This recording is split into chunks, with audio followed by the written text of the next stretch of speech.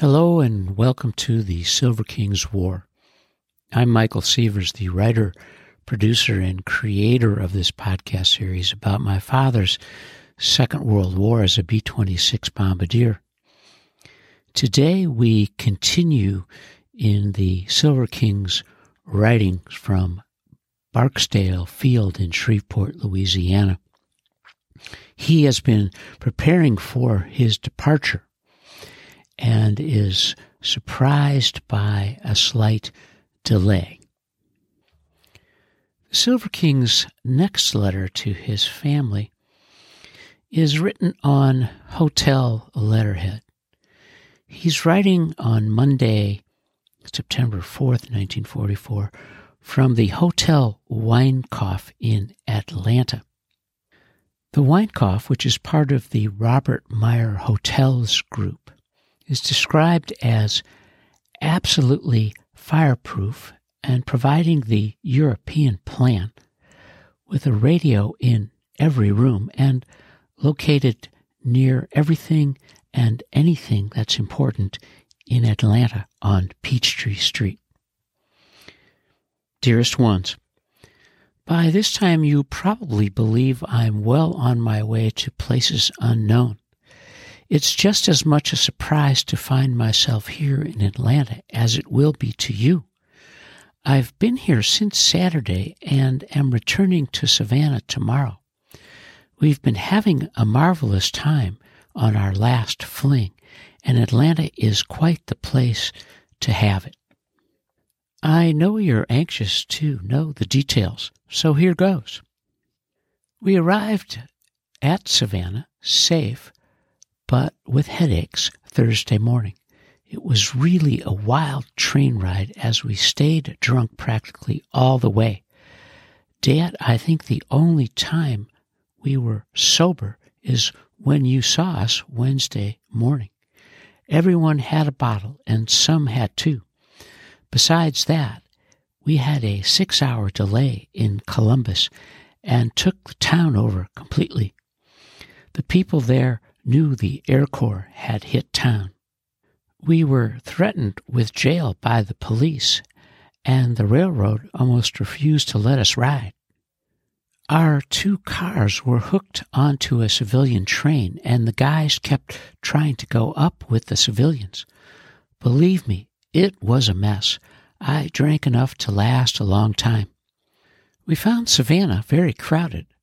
I never saw so many planes on an airfield, every type and model but the B-26s, and that's why they gave us a 3-day pass.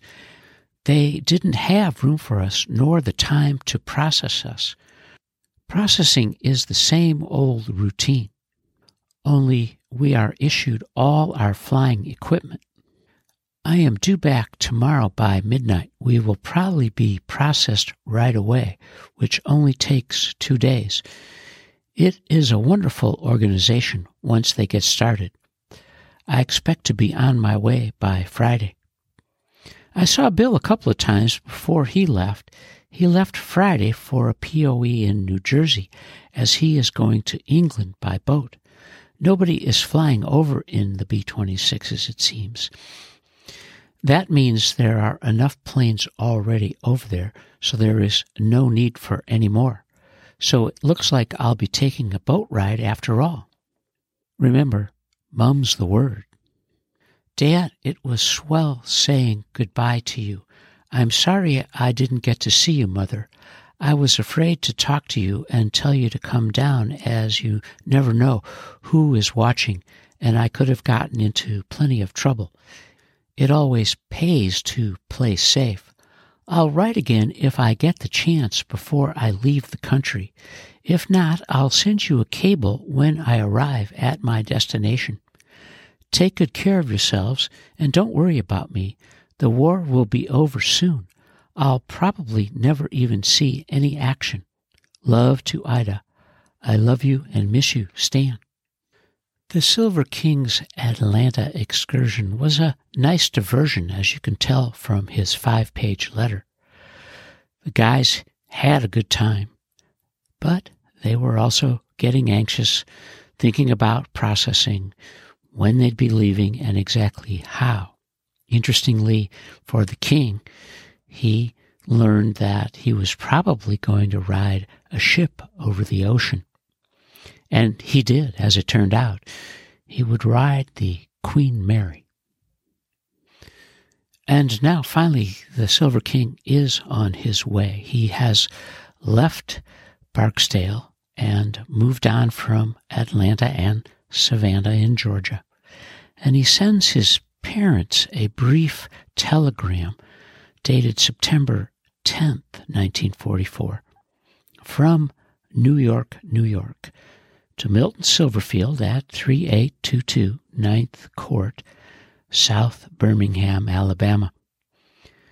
In all caps, please deposit $150 to my checking account immediately. Stan. And now we have a glimpse into the king's activities, and he probably has been writing a few checks and needs to cover them right now.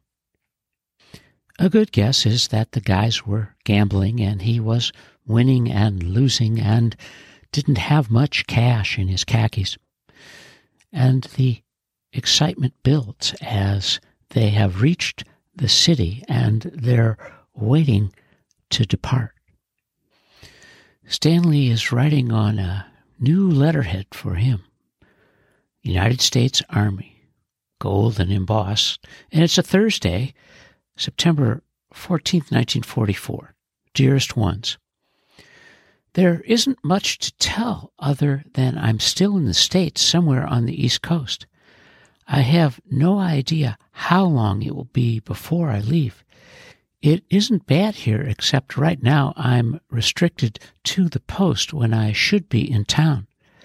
I've been out every night having a swell time until I came in late on pass and was restricted. You should have my APO number, as it was supposed to have been mailed to you from Savannah. I cashed a check for $100 as money was short. I'm fine and hope you're well. Take care of yourselves. Love to Ida. I love you and miss you, Stan. Well, our hero has good news. He's been having fun in New York City, and he came home late one night and got restricted. But he'll be back in action soon, and he writes to his family on Monday, September 18th, 1944.